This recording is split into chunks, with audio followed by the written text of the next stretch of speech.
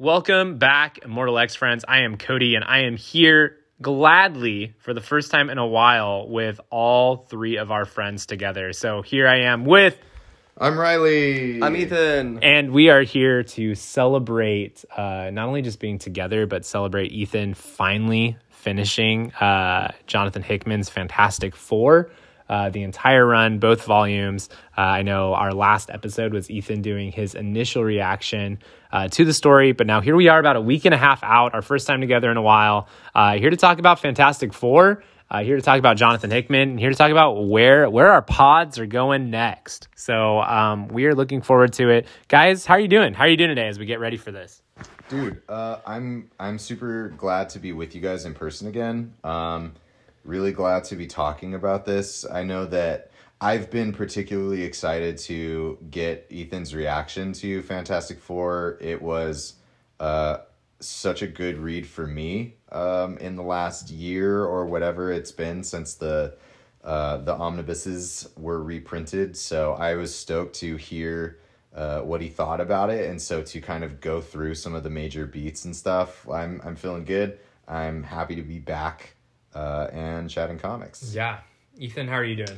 I'm doing great. Like I said last time, I thoroughly enjoyed this whole run.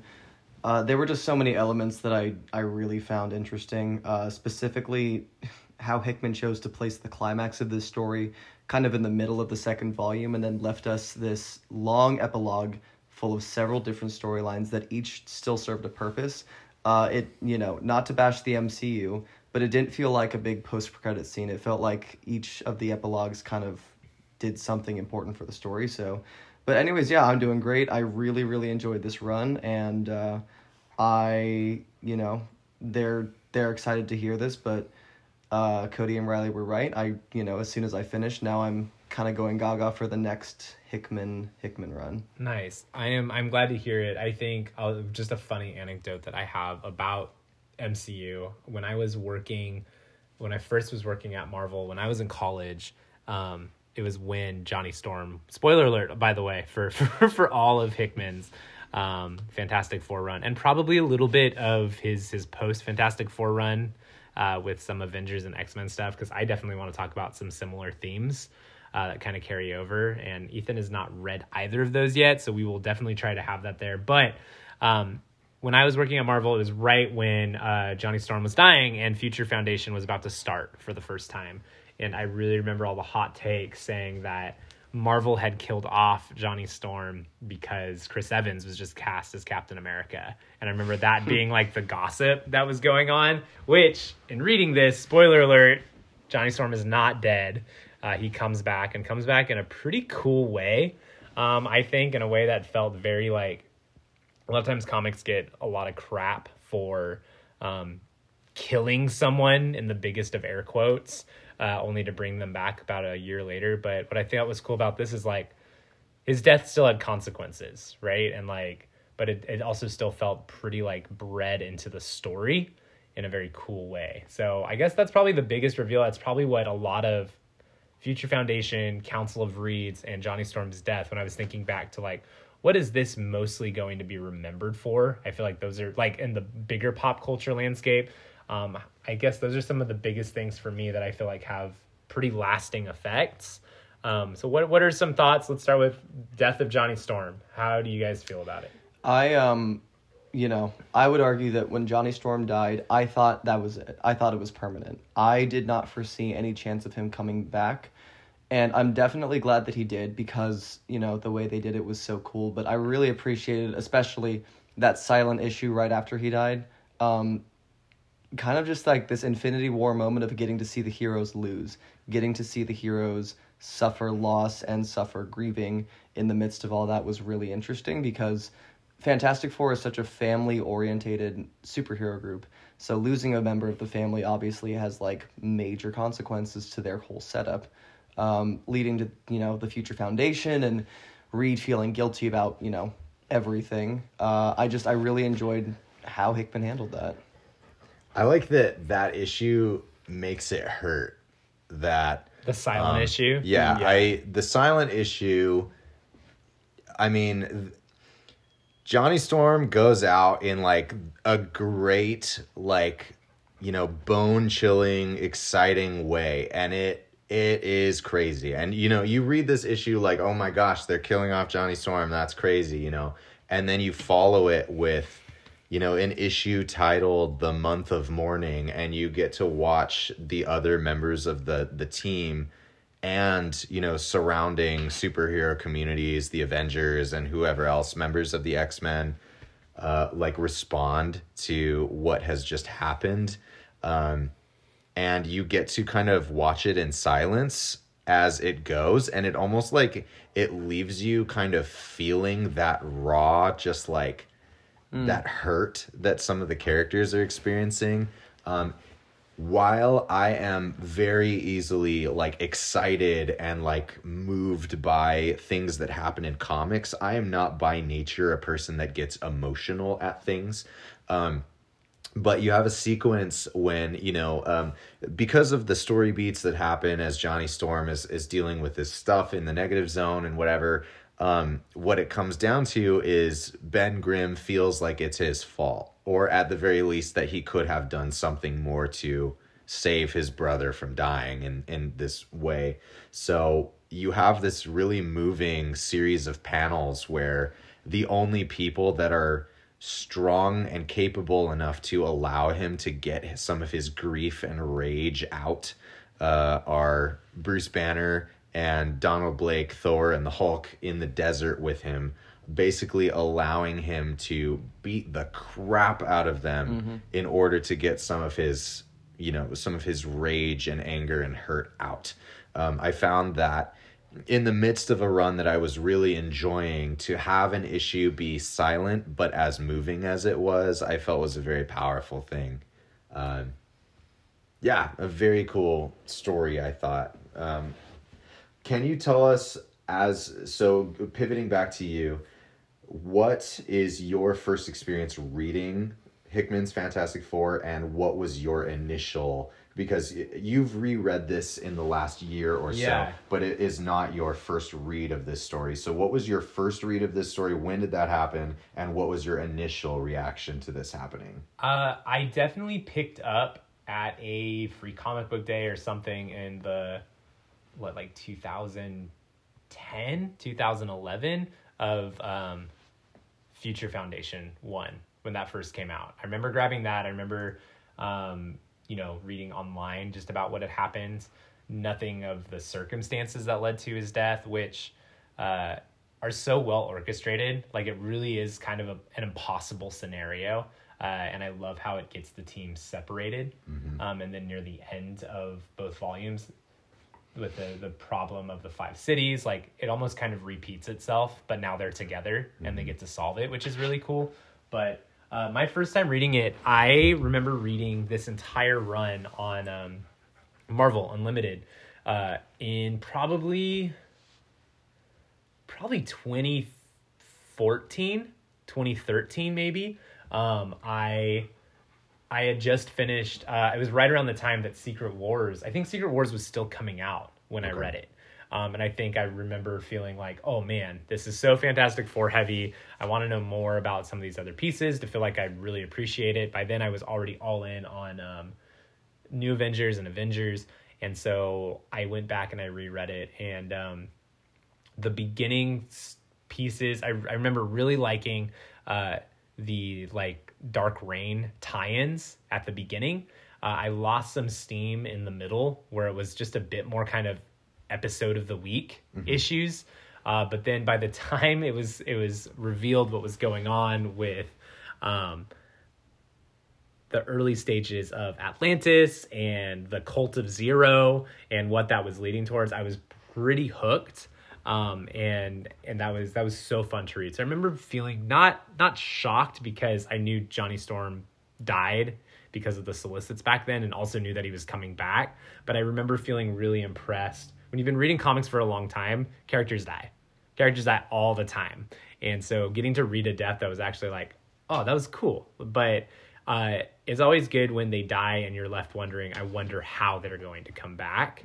And I think I had that knowledge going in. I know Ethan was just saying, he's like, yep, that was it. Like, I wish I had that, but I think credit to the writing and art team, where I was still really excited to see how this was going to play out in the pages of Future Foundation and going forward. But I do remember, because Marvel Unlimited, you can see like the next issue, and if you want to, you can see all of the next issues. I remember being like very careful with like my eyes to make sure I clicked just on the next one to try not to get a cover spoiler too far down the road. Well, I think something that it was interesting that Ethan brought up a moment ago, the feeling that you get at the end of the MCU's Infinity War, where you know that it's not the end, but it still feels like a huge sucker punch that the movie just ended in that way. In that the format that Ethan and I both experienced Fantastic Four is in the two omnibus forms, right? So you read the death of Johnny Storm, and then you get 1 or 2 Future Foundation issues following it, and then the omnibus is over. So in my case, the reprint of the second volume wasn't out yet. So I had that. You still had to wait. Yeah, I had that Infinity War feeling of like Johnny Storm just died.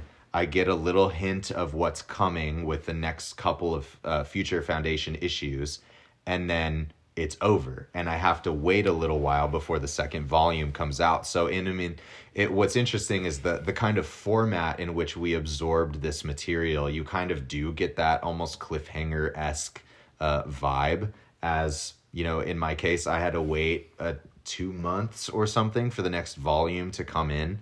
And then in Ethan's case, he had to come and pick up the next volume. So it's like, you kind of do get a little bit of that Infinity War, You could. It's not over, but that doesn't mean that it changes some of the feelings that you have to leave with, at least for a bit. Yeah. I would argue that it's entirely comparable to the last 2 Avengers movies. The first volume being Infinity War, with that sucker punch, cliffhanger at the end.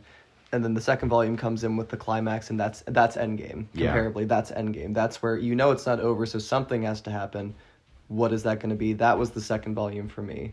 I think what I really appreciated about the way he set that up is his placement for major plot points. And I've said before, I really didn't think I was going to enjoy having the climax be towards the middle of the second volume. But I, in the end, I actually really did because of the epilogues that we got, and just specifically on Johnny Storm's death. Mm-hmm. Where he placed that being right at the end, if he knew that the omnibus form was going to be the way it was primarily released, I think it was perfect, and I think it was a pretty smart decision. So a question that I want to ask is kind of a tricky one, that something that I personally really appreciate about Jonathan Hickman as a writer is that he kind of throws you right into the middle of something. You are reading and absorbing, but maybe not fully comprehending what's happening yet. That, okay, I'm kind of slogging through these issues, and I feel like I'm with it, but I'm not sure, But then once you've finished everything, the picture becomes clear, and you understand what it all was and how it all was working together. While you were going through the 2 volumes, how are you feeling about where is this going versus what it now looks like now that you can see the full picture? Can you talk about what were some of your thoughts as you were kind of going through each of the issues versus now I understand where the whole thing was going? How did your perspective on the whole work change as you experienced it? Sure, that's actually a really good question. I would argue that Hickman's storytelling isn't linear.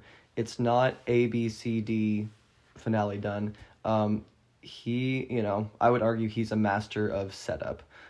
There were definitely a lot of issues and a lot of sets of issues where I was confused, or not necessarily confused, but where I wasn't sure where it was going. And it wasn't until the end of a volume or the end of the story itself where I realized, okay, now I can go back and look and be like, this is what this meant, this is what this set up, this is what this accomplished. I didn't understand it at first, but it took me seeing the full picture to get the whole thing.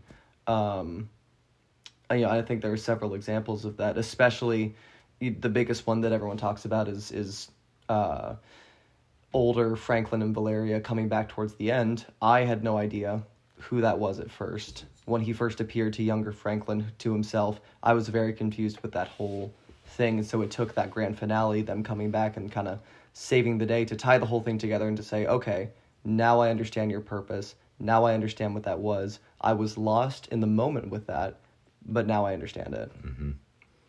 I think with this one especially, I know you and I can sing the praises of Avengers and New Avengers all day, but it's like I do appreciate that this one is clunkier.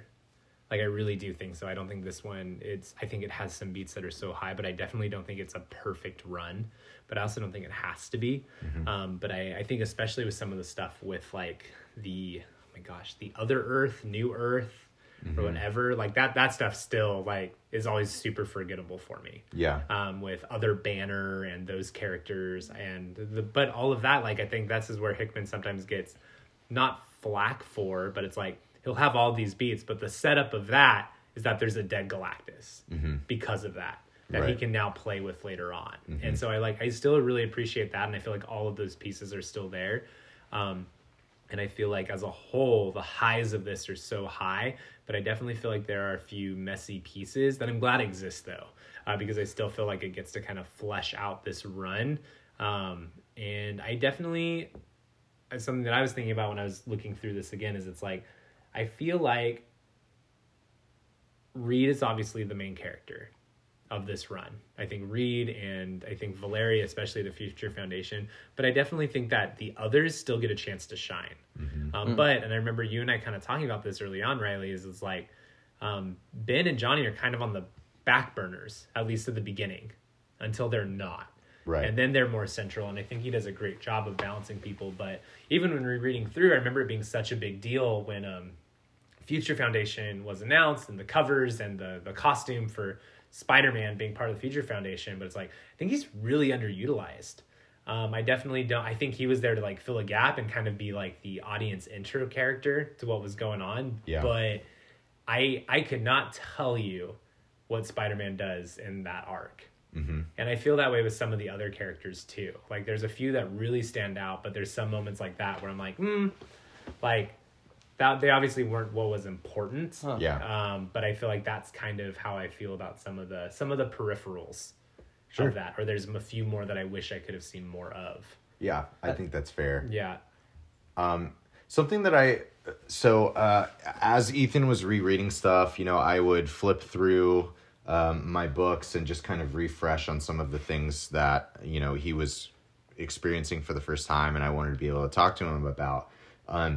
Something that sticks out in my mind, there are, of course, so many story beats that are awesome and mind-blowing, and, of course, we'll talk about. But one of the things that I find is so special about this particular run from start to finish is that it has a thesis statement that it kind of follows the entire way through. And it's so simple that every boy deserves a father.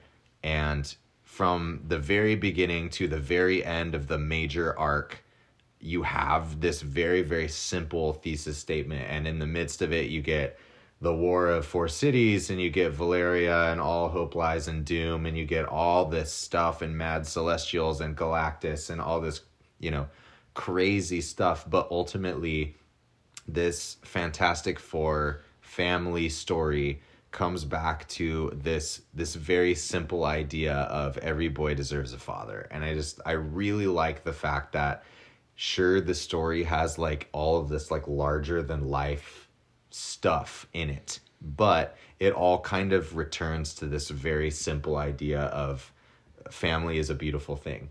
So on that note, and this is something that I feel like I have a few other thoughts on it, is Reed Richards a good father? Ooh. Because I kind of feel like, even though that's the statement of it, I kind of think he fails. And I think that's kind of the point where it's like, to me, I feel like father figures, especially that Franklin really gets, are Johnny, and his future self.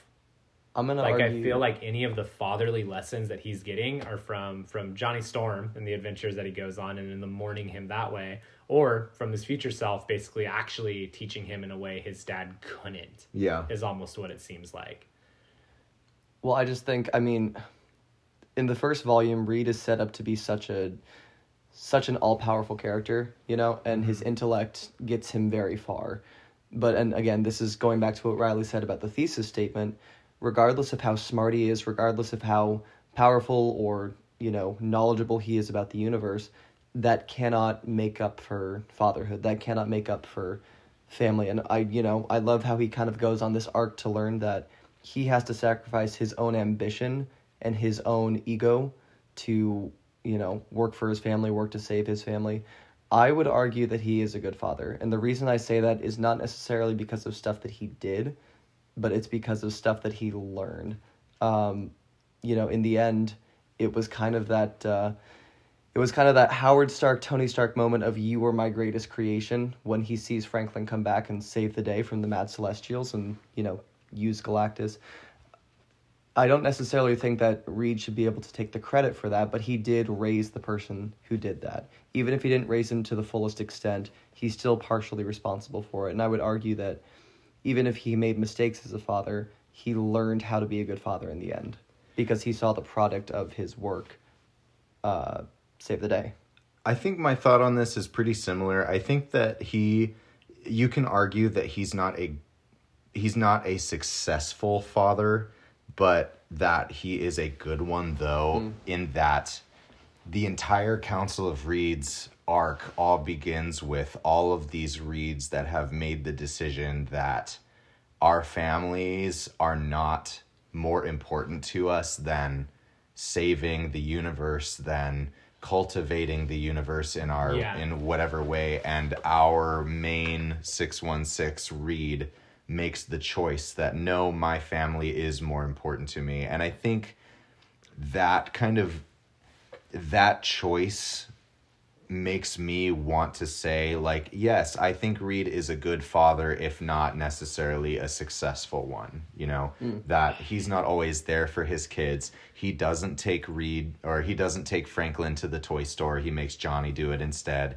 you know, but he ultimately made the decision at the beginning that no, I will not compromise on this, that yes, I can do all of these things. I can be a part of this council. I can create, you know, worlds of wheat and feed planets and all of the things. But if the cost is sacrificing my family, you know, I'm not willing to compromise that, you know. So I don't know. I think you could really argue this in either direction. But if I had to make a distinction, I would say I think Reed is a good father, or at least wants to be, but he's not necessarily very successful at it. I will say, without spoiling a lot for Ethan, I definitely agree. And I feel like it shows that he at least learns from this in the New Avengers run. Like, I think there's a lot to do in this, especially about trying to do things yourself, trying to solve for everything by yourself.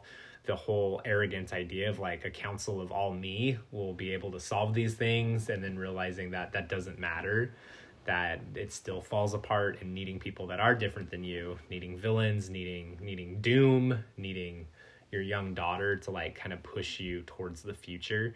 I definitely really like that. I really like the idea of how he's saying is like, it's not my peers that are going to be able to help us go towards the future. It's the future that's already here that I definitely think sets him up to be, well, once again, not a successful father, but a father who is trying to like care for his family in the way that he knows how.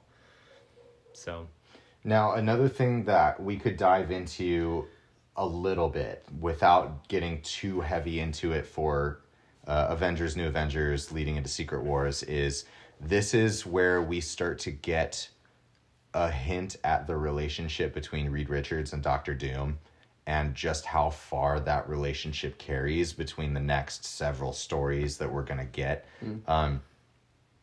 What were some of the things that you enjoyed about seeing Reed Richards and Dr. Doom kind of playing off of each other, like the back and forth between them? Because this is, in a lot of ways, this is the first act of a very huge story, not only for the whole universe as it is, you know, for a good chunk of years in Marvel Comics, but also for Reed Richards and Doctor Doom, this is the first act of a larger story between those two. So I'm curious as to how did you feel about those two's interactions, like some of the stuff that they kind of had to do together?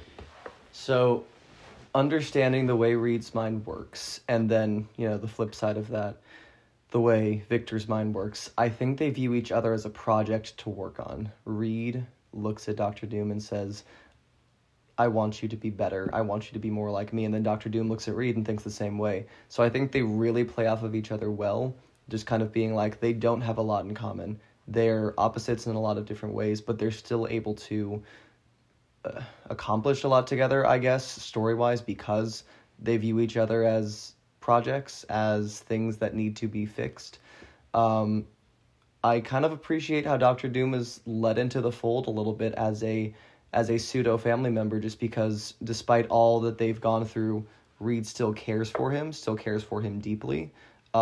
There's a reason that as soon as Reed discovered the council and discovered what they had done to the Dooms from other universes, he felt sick to his stomach, and he felt like it was wrong, morally speaking. So I really enjoy that kind of we hate each other, we love each other, we're important to each other dynamic that they have with each other. What are some of your thoughts on this, Dr. Doom and Mr. Fantastic's relationship at this point? At this point, I think I agree with Ethan. I really like when our Reed is like upset with the inhibitor collars on the Dooms and the council, and he's like, this is wrong, like I didn't sign up for this, but also like still doesn't go and free him, you know. And same with this Doom, like I think he's trying to solve for everything. I definitely think Reed knows Doom is a problem, he knows Doom is an issue, but like they definitely do lead towards each other. And it is those things where at the top of my head, everything that Doom's doing in this book, I can't think of it a whole lot. I really just think more about what he's about to do. So I definitely appreciate that. But I think one of the panels that comes to mind real quick, I just grabbed the book and opened it right to where I needed to be. You're so smart. So wow. I read Avengers, New Avengers, and Secret Wars first, and then came back to this. So knowing, you know, the second and third act, so to speak, of what this all is before coming back to this, something that ended up being incredibly notable to me as I was reading is you have the Council of Reeds. They're introducing our Reed to all of these Dooms that have the collars on. You know, they've been, you know, lobotomized and put in a basement. And one of the elder Reed says, quote, "You don't know it yet, but you'll learn that there is no greater threat in the universe than Doom. His appetite is unmatched. He will never break. He will never yield." And I really love knowing exactly where this is going to go, just how much of a threat Dr. Doom is, and that all of the other Reeds know it. And even still, as they communicate all of that to our 616 Reed, he still ultimately views that as something that is, sure, he might believe them when they say that it's necessary, but he still views it as something that's not right. You know? I do like that. Yeah. And it is also one of those things where it's like, at the end of the day, like, Doom is the one that will save them all. Yeah. Like, he does it poorly, but he still is the one who will save them all. And if Reed tried to take him off the board, like, he'll never do that in the same way that Doom would do to him, as we see. Like, I think that is the difference between Reed and Doom.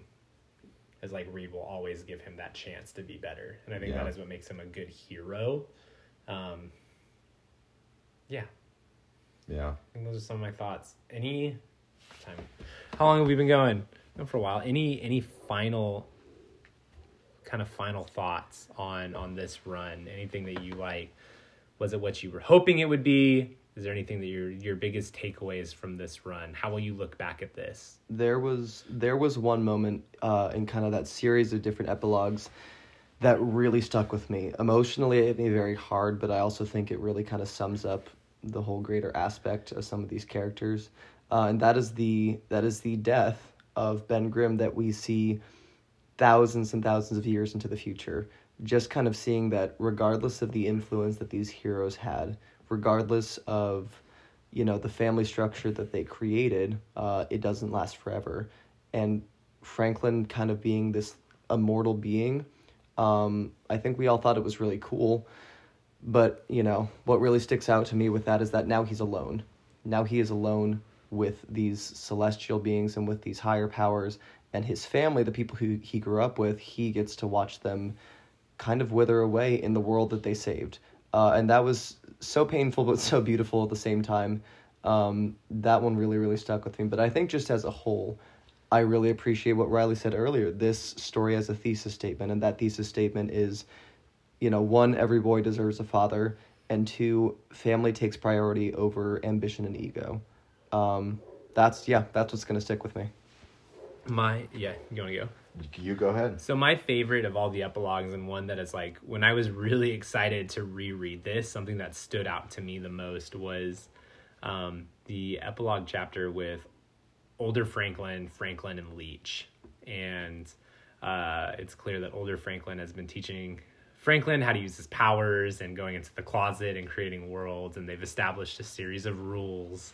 And then in this last issue with older Franklin, he just tosses all the ideas at once, and there's this brilliant panel of Franklin and Leech just looking out as all of the ideas are happening, and they both just go, oh shit. And I love it so much, and I think that is something that I've loved of this entire series, is like there's still so much hope in the unknown, hope in breaking these rules, hope in like not relying on societal expectations, but instead like, not hope solves everything, but it's like, but it kind of did. The hope and the perseverance and the trusting in one another, and that's still like that childlike wonder of just pure creation can be so powerful. And so I feel like that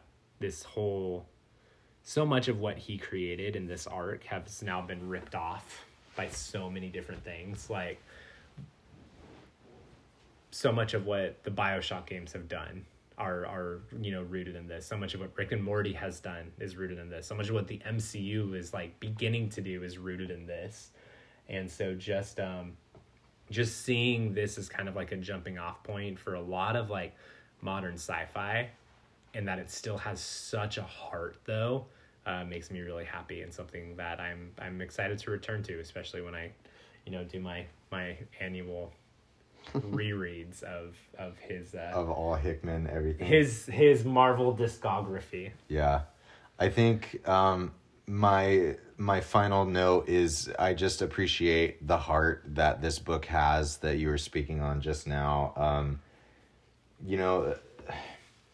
I'm reminded of the big finale as the Mad Celestials return, and you have an issue where the Fantastic Four and Valeria and Franklin and I think a few members of the Future Foundation are also there, are standing in front of the Mad Celestials and being attacked, and as Sue Storm is the lone member of the team that is protecting the rest of them, you get narration from an issue 60 issues before of older Valeria telling her, like, when all seems lost and you feel like you can't go on, look to the sky or whatever it is. And in that moment, as you're not super sure what's happening, there's a flash of light, and as Sue looks up in the sky, Reed asks her something like, what is it? What do you see? And she says, it's everything. It's our children. And I really love that this book is full of Galactus and all of this crazy, amazing stuff, the finale of this thing being such an incredible, like, mind-blowing moment that you still have at the center of this story, just this really beautiful, a mother and a father who care for their family, and a team that loves each other, and Ben Grimm not being a blood relation to the others, but he's an equal member of their family, and just what this is. I think it just has a lot of that heart that you're speaking on, and that is what lingers when I think about this particular this run from top to bottom. Yeah. Well, so what's next? We have been talking about Fantastic Four for a long time now. I think this is our third or fourth episode on these books alone. Ethan has now read them. I'm sure we will revisit them at some point, especially once we start talking about New Avengers, Secret Wars. But we are kind of going to try a new experiment with Ethan and Hickman's X-Men work now. We are talking, of course, of House of X, Powers of 10, where we are going to start a bit of a read-along and a rediscovery with Ethan, Riley, and myself. So stay tuned on that. Thank you for tuning in. We are excited to get you some more episodes talking about comics, talking about pop culture, and we will be back soon. Thanks for listening. Read comics with us. Read comics. Bye.